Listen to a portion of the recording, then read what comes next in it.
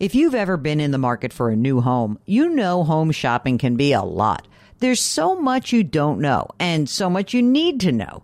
What are the neighborhoods like? What are the schools like? Who is the agent who knows the listing or neighborhood best? And why can't all this information just be in one place? Well, now it is on Homes.com. They've got everything you need to know about the listing itself, but even better, they've got comprehensive neighborhood guides and detailed reports about local schools. And their agent directory helps you see the agent's current listings and sales history. Homes.com collaboration tools make it easier than ever to share all this information with your family. It's a whole cul-de-sac of home shopping information, all at your fingertips. Homes.com. We've done your homework. With Fidelity Wealth Management, a dedicated advisor can work with you on a comprehensive plan to help you reach your wealth's full potential. Plus, you'll have access to specialists in estate planning strategies. So you're not just growing and protecting your wealth, you're sharing it. More at fidelity.com/wealth. Investment minimums apply. Fidelity Brokerage Services, LLC, member NYSE, SIPC. Welcome to the Jill on Money Show. It's Thursday, November 2nd, and we are here trying to help you make better financial decisions, or maybe at least point you in the right direction. There's so many paths in front of you. Okay, that's what I really want to remind everybody. There's no one way to get to where you want to go. And if you would like to help yourself, then let us help you. Tell us what's going on in your life by going to JillOnMoney.com, hit the contact us button. Just give us a little bit of a background, what's going on, frame your question for us. And if you want to join us live, just check that box. And the thing that's really cool about this process is that, again, because there are many paths that could lie ahead, our job, Mark and I, what we really like to do is sort of help you figure out which of these paths makes most sense. And often when you come on the program, you might come in thinking one way, but we may point out another way. Wherever you want to go, that's great. But we just want to make sure you've got some support. That's what we do. We are here to support you. While you're on the website, don't forget, you can sign up for the free weekly newsletter. You can check out the blog. I just wrote about bonds. Stop writing me about bonds and how you're gnashing your teeth over your bond losses. Grow up, people. Bonds go up and down. I'm just kidding. I really do care, and I know it hurts. I'm a huge bond owner, and I know looking at the mark to market can hurt. If you're worried, if you're concerned, I've got a blog post up about the bond market. You can sign up for the free weekly newsletter. You can buy the book. You can subscribe to Jill on Money Live. You can do all of that. Right now, we are going to talk to Warren and his undisclosed wife. He's from Nebraska. Maybe it's Warren Buffett. Let's see. Hi, Warren. Welcome to the program. Well, good morning, Jill. Thanks for having me on. Sorry to disappoint you. This isn't quite Warren Buffett, even though I do have shares in his Berkshire Hathaway account. All right. Fair enough. So what brings you to us today? Got a few questions. We're trying to figure out whether or not it's worthwhile to keep our whole life policy. We've talked to our insurance agent about converting that into something to take care of long-term care, as well as we're made a few moves in our brokerage account to take advantage of some tax loss harvesting. We're looking for a little confirmation that we did it right. Okay, that sounds fair. Tell us a little bit about what's going on for you guys in terms of work life. Are you both working or just one of you working, or what's going on? Okay, I'm 56. My wife's 54. We're full-time RVers. I took a buyout last year to retire. My wife jumped at the opportunity. We're currently outside of St. Louis, Missouri, on our way to Florida for the winter. I will work. Can I stop you for 1 second? So we just were talking to somebody who desperately wants to spend $200,000 on an RV. You know, I don't know if that even is a nice RV. You'll let me know about that. And the question really was like, we were saying to them, like, well, why are you going to do that if you don't have the time to do it? So how did you figure out that in your mid-50s that you could do this? We had a call with a financial analyst. As our call ended, this was in like 2017, 2018, she goes, I don't know why you guys keep talking about 64, 62, or 67, 65. You guys could retire in like 2024, 2023. And my immediate response was, you don't tell us that at the end of our call. Shouldn't you tell us that at the beginning of our call? And she goes, well, my follow-up call, or my call after you canceled earlier, so I got a half hour. So then she laid it all out for us, how we could make this happen. So it involves selling our house and using the proceeds to live on for a couple of years, as well as buy what we wanted to do for a travel. We bought a fifth wheel and a 1-ton pickup. I don't even know what those words mean, but I'm going to ask you that in a second, but just stand by. So what is the source of income right now that you guys have? Anything? Do you have rental income, or do you have pension income? I have a small pension, which was part of the buyout offer. I get a whopping $441 a month on that. We live a little on our sale of our house proceeds, but I will start work at the RV park where we're going to stay November 1, and I make roughly $1,900 a month gross, or at least that's what I did for January through March. We'll see if that stays the same. Okay. So what does your expense side look like? You know, with the small pension, you do a little part-time work, but what do the expenses look like for you on an annual basis? Roughly 45 to 50,000. I presume because you're flying all over the country there, or driving all over the country, do you have grown children or no children? We do not have any children. This is part of the whole full-time RVer thing, I think. Can you imagine if you had two little rugrats and you had to put them through college? There goes your RV money. You're done.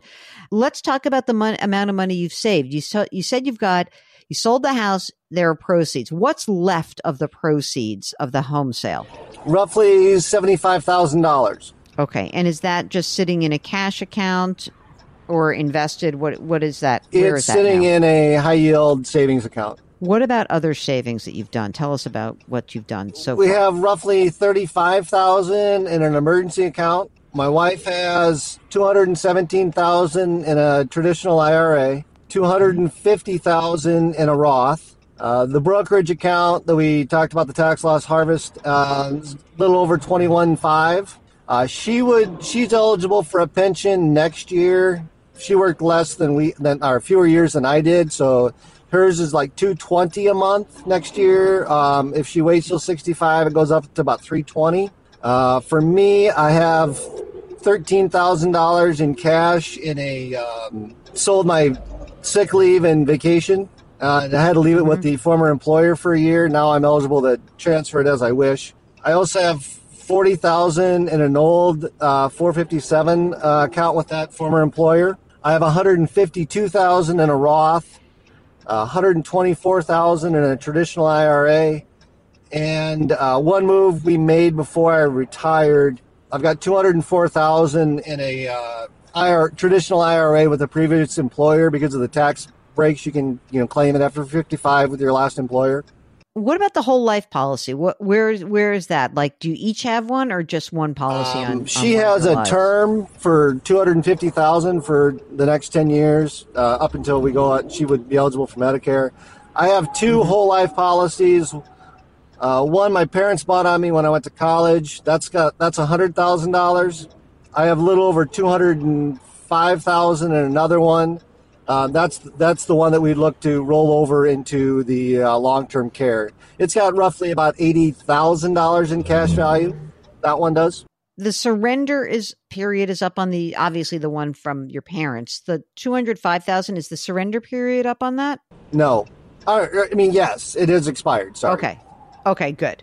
Just want to make sure. So let's talk a little bit about your brokerage account. You're managing that yourself. Are you also managing all these other accounts on your own? We were fortunate enough to have employers that have TIAA manage their accounts. We've kept those for the traditional and Roths.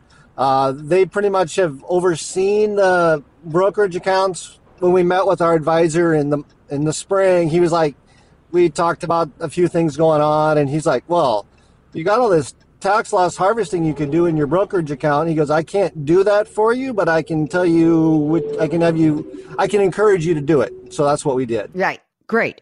So you sold some losers, right? Correct. And what was the total amount of loss that you claimed on that account for this year, for 2023? We went a little nuts. Okay. So about 8,500. We know that we can carry it over a couple years. Right. Absolutely. Although you could take gains also if you want to just reposition some money. If you feel Which like is you're what in our something that's advisor like, just gave us a little heads up. He goes, hey, you might want to take advantage of some growth in your brokerage account here and move forward. And so what is it that and you've been doing this for how long, the full-time RVing? the house sale went through June 3rd or mid-July. The RV came about 2 weeks later, and we've hit the road ever since. If you look at like the money you're going through, you do feel comfortable that the 45 to 50 grand is pretty much all in, right? In terms of your needs. Yeah, we've had a few unforeseen expenses, but they didn't knock us out of our budget. What's the game plan that you keep doing this for 10 years or 12 years and then you claim your Social Security benefit and then you're kind of golden and like you'll spend some of your money down? Is that what the general game plan is? We hope to do this till we're 70 or until the body tells us that, it's tired and it doesn't feel like fixing a tire blowout that happened last night on the road. Oh, dear. Okay. Would you claim Social Security at your full retirement age or 70, do you think? We're doing the great debate between full retirement and 70 right now. Okay, couple of things. It sounds like there are two different people who are giving you advice, right? There's the woman who's like, hey, you can quit now. Is she still in your life in terms of investment advice? She actually took her own advice and retired. And she was with a previous employer. But we took all the information that she gave us and went and met with our, turnover happened. So our former advisor with TIAA, and he goes, no, that can't happen. And I go, well, here's all the data. And so then he ran through the whole thing and he was like, yeah, you guys can really do this. All right, good luck. What's funny about it is the reason why I say that is as you were telling me the story, I was like, no way. I literally was in the back of my head. I'm like, no way. But you're telling me the story. And now I think I understand why it can work. Also, because it sounds like you're willing to hustle a little bit, when, you can make the $1,900 a month and maybe it's not $1,900 a month every month for 12 months, but that you can bring in a few extra bucks for a while, right? What is the amount of money that you think you will bring in for a full year of part-time work? What's that amount?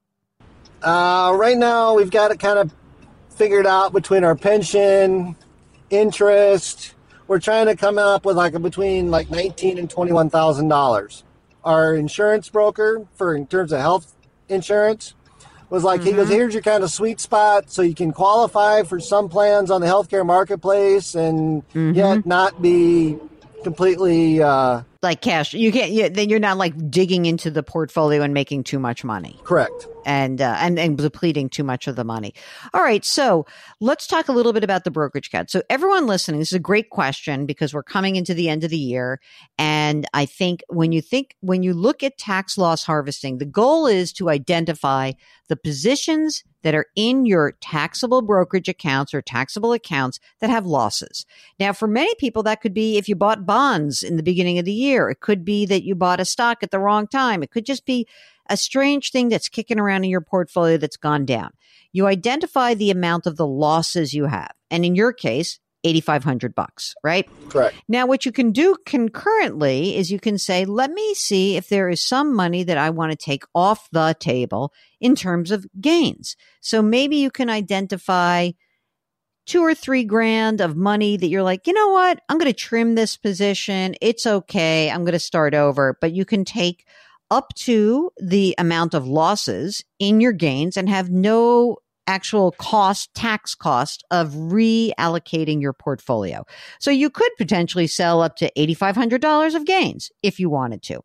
If you don't do that, then as you now know, I'm just saying this for everyone else, whatever is the unused portion of losses, you can take $3,000 against your ordinary income and claim that, and you can carry forward that loss to next year because maybe next year you won't have any other losses, but you have some gains still, and you can take the gains against the losses that you had from the previous year. It's a very good habit to have if you have a taxable account. And for those of you listening who are like, there's no way I'm going to do that, many of the automatic platforms like a Betterment and some of the service advisor at Vanguard and Schwab, many of them will do this for you for that 0.25% a year, or 30 basis points a year. So this is obviously the smaller part of your total portfolio. I guess that there's a question that I have around converting the whole life policy into long-term care, because I don't know if you need it. I wonder if it might be more valuable to you to have the cash value of those two policies in your brokerage account, so that you basically have the ability to have more liquidity and flexibility. So have you talked a little bit about that with the advisor about, well, why buy long-term care? Maybe is it better for us to just have the money and add that to our brokerage account? Did you guys ask that question? Not to our TIAA representative. I would ask that question. Look, so you're kind of young on the long-term care, number one. Number two, long-term care is expensive. I mean, yes, you are sort of a bit in the sweet spot in that you have assets that you could plow through if one of you were to get sick. That's true. On the other hand, I'm also worried about longevity. Do you guys have longevity between the two of you and your families? Might it be worth it for you to potentially have access to your money rather than tie it up in a long-term care policy or some other permanent insurance policy that would be problematic for you guys? I don't know. Mark, do you have an opinion about that? Do you know what I'm saying? That maybe we should actually just grab that money and add it so that they have access to the money, considering they need access to the money? Unless he's changing a lot of tires in the middle of the night on the dark road. Yeah, exactly right. And to be careful when you change the tires, and we're good. Thankfully, that was on the passenger side of the RV last night, the trailer, so I didn't have to worry about diving in and out of traffic. Warren, I want you to know that I have full anxiety about all of the details of your life right now. But so that's kind of says the nice Jewish girl from New York who's never actually been in an RV, although I've seen them. The only RV I've been in, let me be clear, I have been in an RV. A neighbor across the street where I live has an RV. It's massive. And I walked in and I could not believe how big it was and that it looked like a full apartment. Incredible to me. I think that you guys are in a pretty wild situation. I am inclined to really want the money out of those permanent life insurance policies, adding those to the brokerage accounts. And, again, being careful about how you spend, but you really have done a nice job of squirreling away money and making this work. So, right now, as far as I'm concerned, all you need to do is kind of grit it out and have fun and make a few bucks and pull some money out of the portfolio. You'll have Social Security, and let's see what happens over the course of time. You'll have a flexible plan. Will there be any tax implications regarding the withdrawing the cash out of the insurance? There could be. Yes, there could be a tax hit. I don't think you're going to have one on the $205,000. I don't know how old it is, but you should before you pull out of it, you should ask the insurance company, what will the tax liability be if I pulled the money out? That's the question you want to ask. Okay. And if you have some nasty big tax that's due, the alternative would be to borrow the money out of the policy, which is a little more complicated, but it is at least. Let's understand first, find out first, is there a tax liability? We just need to get that checked out. Do you have a will and a power of attorney and a healthcare proxy? Thank God, because he's out driving all over the country. Do you take turns driving? I drive from X to Y, and then I provide some instructions so my wife can back us into various locations. You guys, I feel very comfortable that you can do this. You sound like you got good heads on your shoulders. Don't be afraid to do a little work here and there when you get it. And even if you had to pay a little bit more for health insurance, not dipping into your assets is also worth something as well. So there is a sweet spot, but if you make a little bit more and oh gosh, I didn't quite, it's okay. It's okay. Don't worry about that. Congratulations. Well, thank you. They are full-time RVers. So we are very grateful that you joined us, and be careful out there. We're worried about you, man. Be careful. Thank you, and we'll try to be as careful as we can. And if we're really lucky, if you need passes to the next Berkshire Hathaway shareholders meeting on May 4th, 2024, please let me know, and I'll add you to our list. That's awesome. Thank you so much. Okay. It is an amazing thing that we get to peek into your lives. That's why we love it when you join us on the air. If you would like to do so, just go to JillOnMoney.com, click the Contact Us button, and check that box if you do want to join us. While you're on the website, check out all the free content. Buy my book, The Great Money Reset. Talk about a great money reset. Holy smokes, they are living it big time. And you can check out the Jill on Money live subscription service for $35, access to quarterly live webinars, and more bonus content. All right, don't forget to put your hands metaphorically on Warren and his wife's back. May they never have a flat tire for the rest of 2023. That's all we can do for you. And we send you lots of great energy. Thanks so much for listening, all of you. Change your work, change your wealth, change your life. We'll talk to you tomorrow.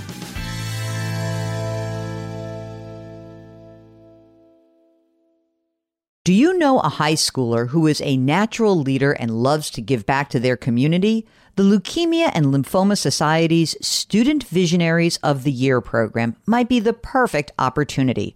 Forming strong teams to support them, Student Visionaries of the Year candidates fundraise for the Leukemia and Lymphoma Society in honor of a pediatric blood cancer survivor in their local community. This 7-week philanthropic leadership development program helps students gain valuable life skills like project management, communication, financial literacy, and entrepreneurship.